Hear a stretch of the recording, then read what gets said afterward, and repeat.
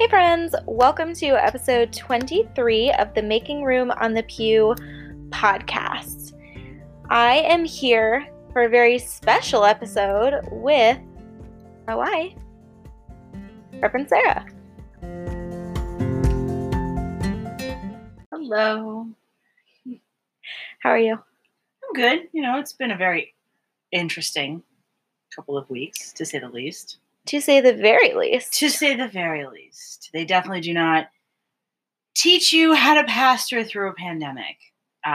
So all of this is brand new. Yeah.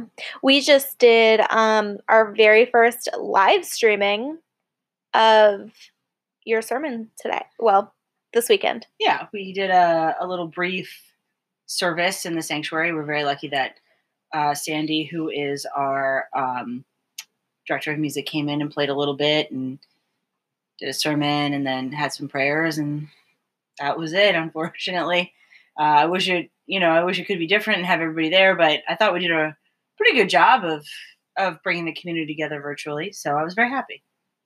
Yeah, well, and a lot of churches did that too.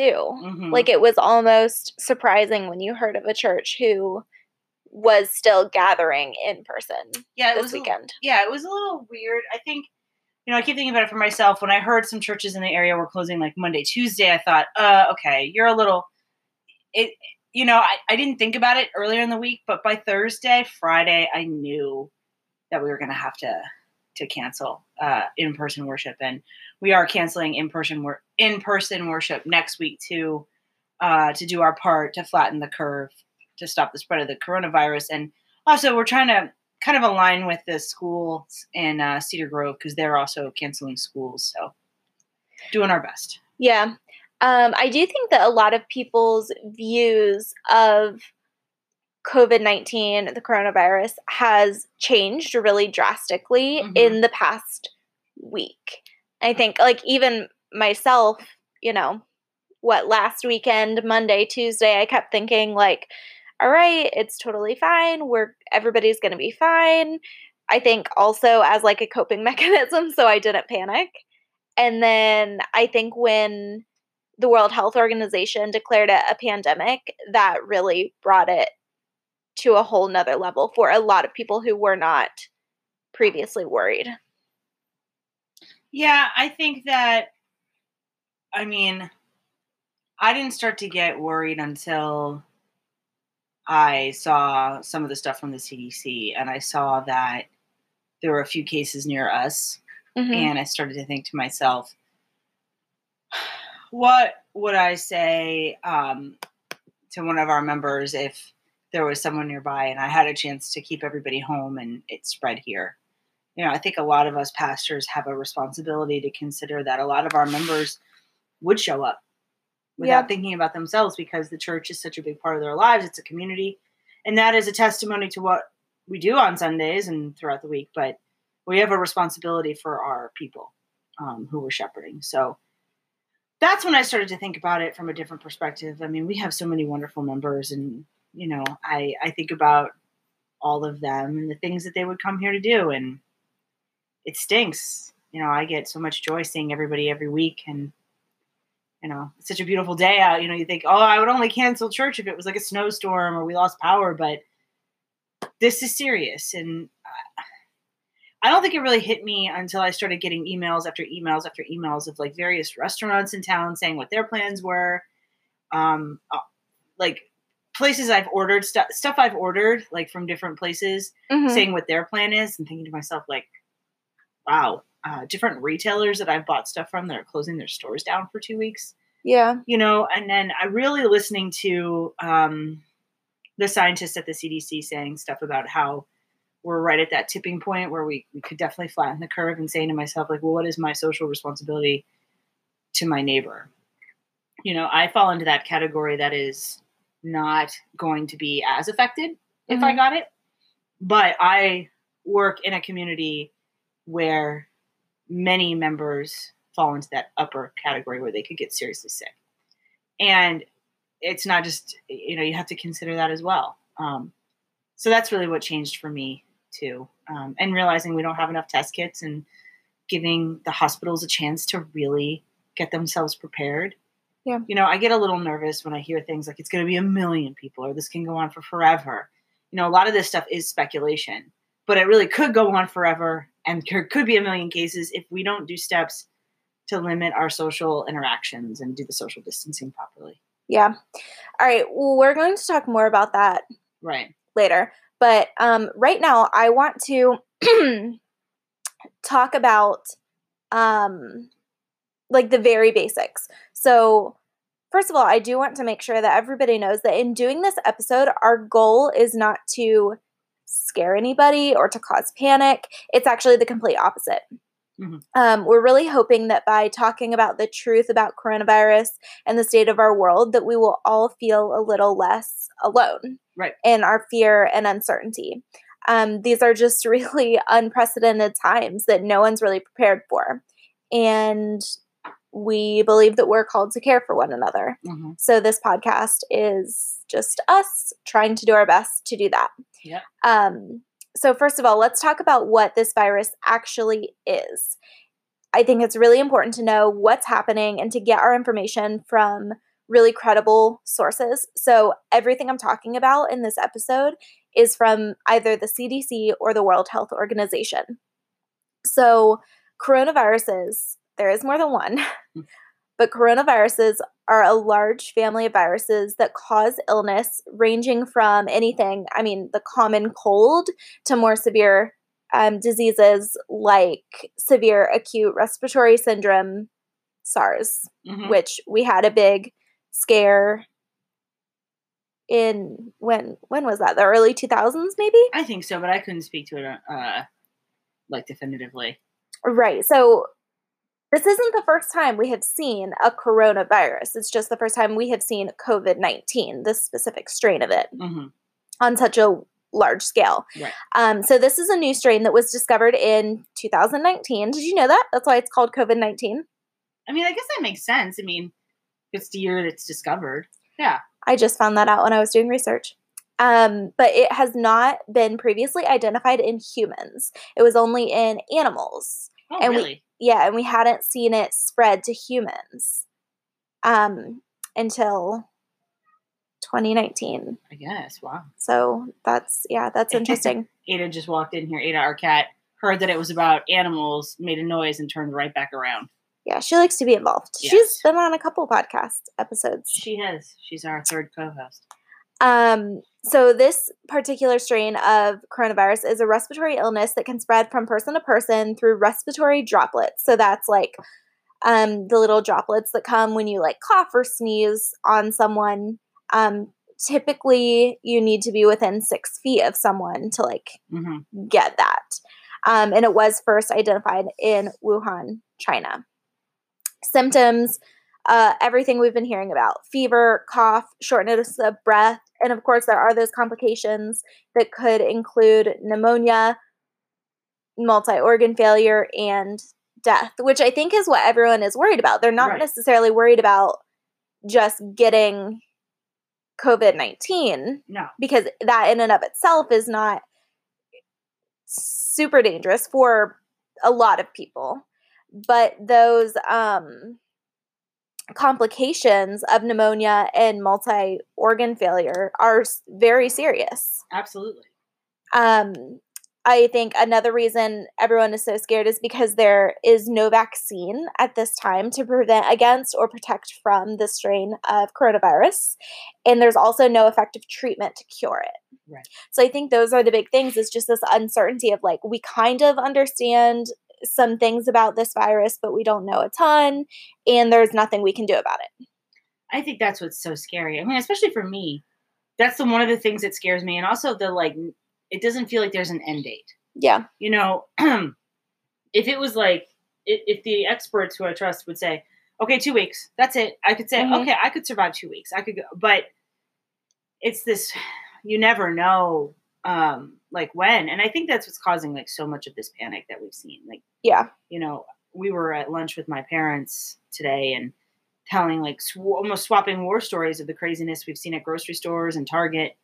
And it just, I think I've said this before, I'm not necessarily worried about what the virus would do to my body, because I am young and I am healthy. I am worried about people acting the way we've heard, about hoarding resources, about taking things off the shelf, about getting into fights, about acting like it's the end of the world. And that's what worries me the most.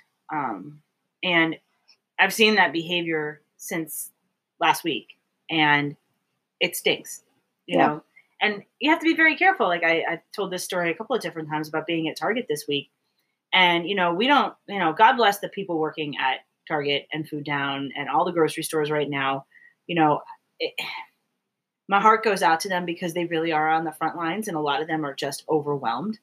So the next time you're in a grocery store or a Target and you're feeling like very frustrated, just remember that there's a hourly employee who doesn't know if they're going to get paid if the store gets shut down, who's been working nonstop to clean so you can come in. So just keep that in mind. But anyway.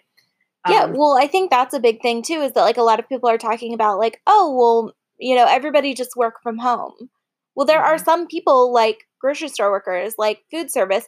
I mean, you can't just work from home or no one would have anything. Right. And you think about a lot of your local businesses who are going to seriously suffer if this is what it comes down to. I mean, what's the greater good? Now, I think if scientists could definitively say, all right, if everything shuts down for 2 weeks, nobody goes into any stores and you can go outside, but that's it, and that'll stop everything, then sure, yes. But we don't know. And so that's why we're trying to support all of our local businesses, and we'll plug every person if we have to. It makes me sad to think about that. You think about people who are getting laid off now because nobody knows the economy is going to take a bit of a hit, and we have to be prepared for that. What doesn't help the situation is going into grocery stores and hoarding. And it's so upsetting to see. I had a person say to me, like, this was worse than Hurricane Sandy. And if you're not on the East Coast and you don't remember Hurricane Sandy was bad. It was the scariest thing I think I've ever lived through, minus this. But the reason it was so scary, it was because you just didn't know when the power was going to come back on. And that meant that grocery stores lost all their food. You didn't have gas, and there wasn't a time, and everything looked like a bomb went off. And what I tried to explain to some woman was, to me, that was scarier because, like, even if a store had a bunch of stuff, like, they had no way to get it to you. And she kept saying, no, this is way worse. This is way worse. Listen, if we are serious about doing social distancing and we only go to the store when we need it, and we give the stores time to clean and restock, we'll be okay. We'll be okay. We all have power. We have gas to go somewhere in our cars. That was a scary time. People ask me, like, how to look on the bright side right now. Well, this is happening in March, which means we're getting an extra hour of sunshine. Luckily out here on the East Coast, so far the weather's been great. This didn't happen in December when it was dark and snowing and we were, losing our minds because of the darkness.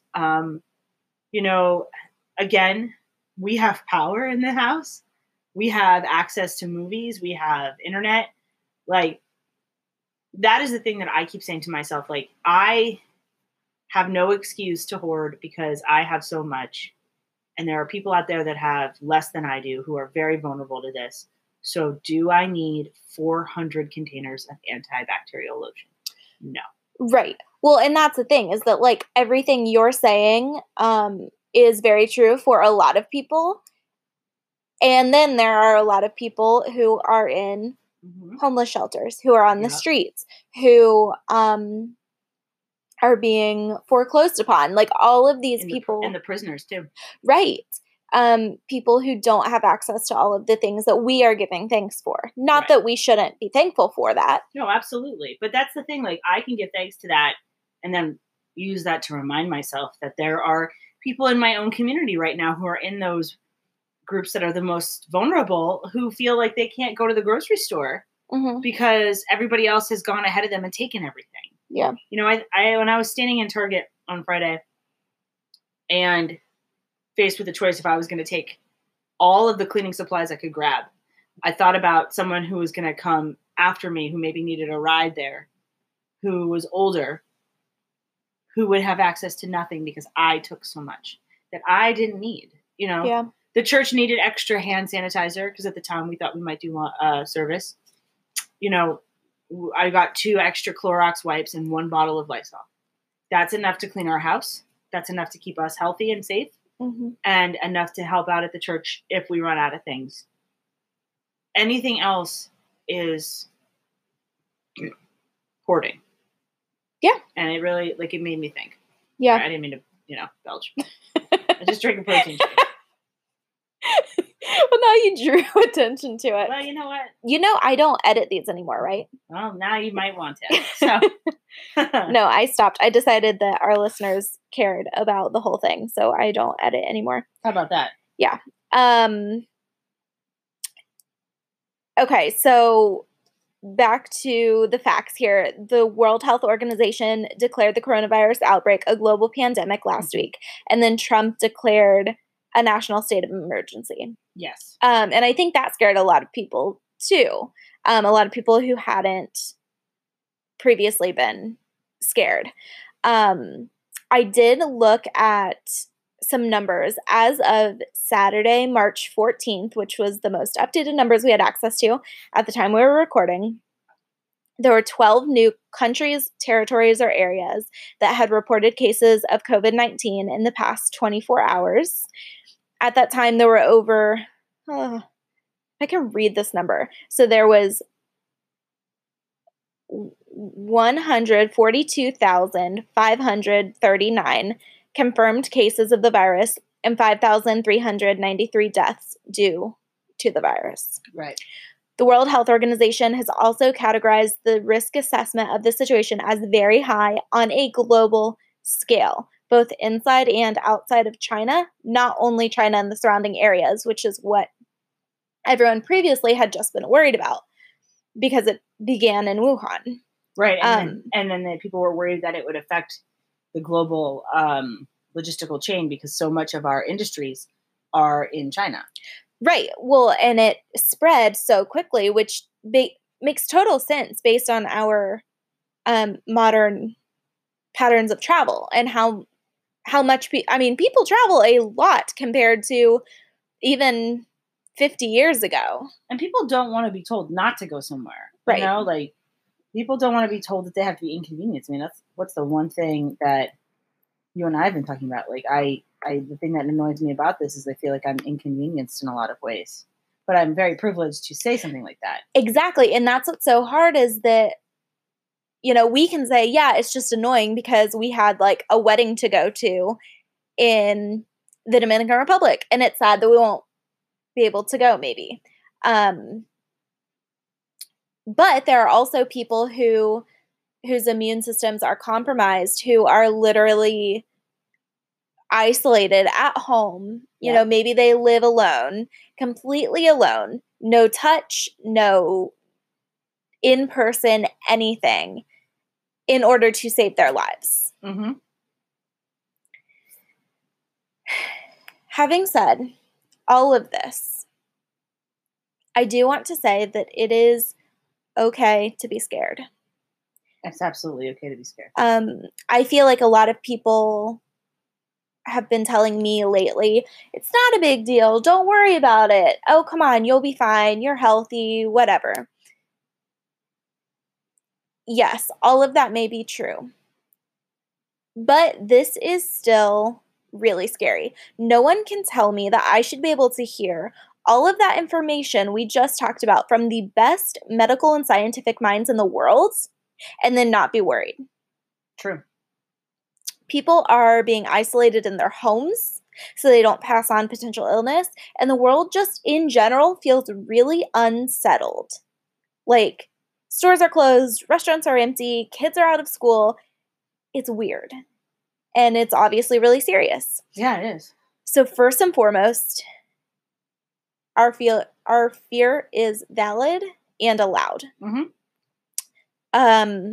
Guys, if you feel like you need permission to ask for help, support, or a special outpouring of love, this is it. Right, absolutely. If you feel like you need permission to call your parents or grandparents or family members to check in at the risk of feeling or seeming silly for worrying, this is it. If you feel like you need permission to ask your boss or your pastor why they are still promoting large gatherings of people despite the guidance of the CDC to avoid it, this is it. I wanted to get that out. Absolutely. Fear is valid. Fear is okay. We can feel it all, and we can still move forward in this new weird way of life that we're all kind of trying to figure out right now. So, babe, as the resident pastor of the Making Room in the Pew podcast, I got a promotion. Okay. Yeah. All right.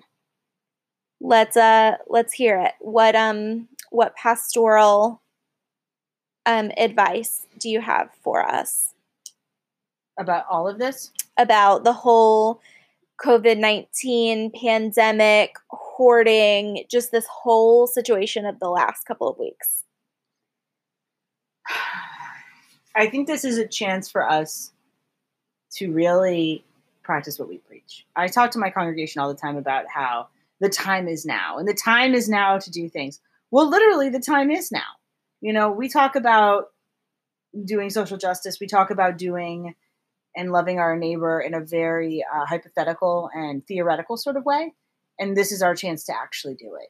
And it's sort of like we've been called to the carpet in a way as humans, and especially Christians, because we have not done what we're supposed to have done. And I think that's a fair thing to say about most Christians, that we have fallen short. Because we still have pastors who are doing large gatherings, because too many of our denomination bodies, our governing bodies, never took a stance on this, which is shame on them. You know, like, I'm only speaking for my own denomination. There was not one message sent that we should suspend worship. Yeah. And that's inappropriate too, because there are pastors who look for guidance who got nothing. I think we have to remember too, Jesus asks us to love God and love our neighbor. And that should be what guides us. Like you said, it's okay to be scared. It's okay. But when you allow fear to turn into hatred, and fear to turn into everything that is nasty, then you have forgotten that you can ask God for help. Now, praying tomorrow that the coronavirus is going to go away, I don't know. Certainly we should pray. But what you can do in the meantime to act is to make sure that people are okay. Think about the difference this world would be if we practiced an idea of when this was first really discovered in Wuhan, in China, instead of blaming Chinese people for a disease that's not their fault, a virus. Instead of fear-based reactions, we said, what can we do for Wuhan? And while they were containing it, sending in as much resources as possible. And not panicking, but instead taking that as an opportunity to lead with our hearts. And so that is the message I have. Humanity has survived through a lot of different things. This is very scary. I'm not going to say that it isn't. You can feel scared. But the moment you allow fear and your own insecurities rise up, that's when you need to check it back and ask God for help. So that is my message. And remember that there is a person in your life, in your community, that right now needs your help. And instead of going to the store and buying 100 things of water, because the virus is not going to get in the water supply, it's annoying that people do that,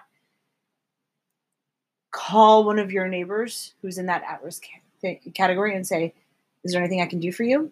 You know, when you're in a Target or a grocery store, smile at the person who's checking out your items.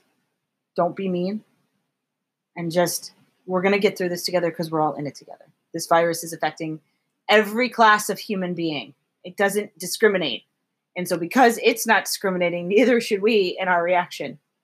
We're all in it together. Yeah. I want to read a poem by Reverend Lynn Ungar. Okay. I hope I said that right. If not, I'm really sorry. So she wrote this on just last week. I want to say March 11th. And it's called Pandemic. What if you thought of it as the Jews consider the Sabbath, the most sacred of times?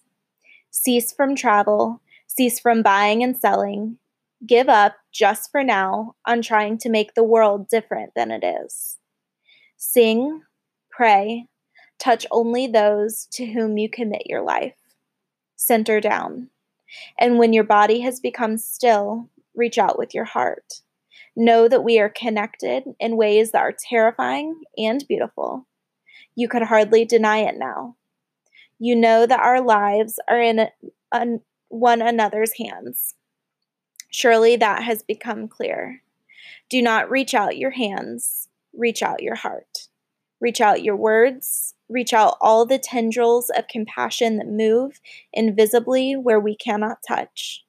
Promise this world your love, for better or for worse, in sickness and in health, so long as we all shall live. I love that. Yeah. All right. So this has been a really heavy episode and an even heavier and harder past week or so. So let's end on some good news. Okay. Maybe something we're thankful for or something good that has happened. What you got? I think I am thankful for all of the good things that I've seen people doing in reaction to this. Like, there's a lot of negativity, but I've also seen lots of different groups making sure that kids who are out of school who didn't have access to meals are getting their meals, like especially breakfast and lunch. And I think that's a wonderful thing, seeing that reaction. So, and even in our own church, letting people park in our parking lot who need parking to go to the grocery, who are working at the grocery store, something like that. You know, we want to be there for our neighbor. Yeah, I think for me, it's just been being outside. Like, I'm very thankful that it is finally spring in New Jersey, and that it has been, good 45, 50, 55 degrees outside, so that we can go hiking, or even just like we walked around the neighborhood this past weekend, and that was amazing just to get out. Lots of scary stuff happening in the world, lots of uncertainty, lots of fear, but we are collectively going to be okay. Hopefully, as long as we continue to care for each other and we remember that we are all in this together. So until next time, this has been Making Room on the Pew.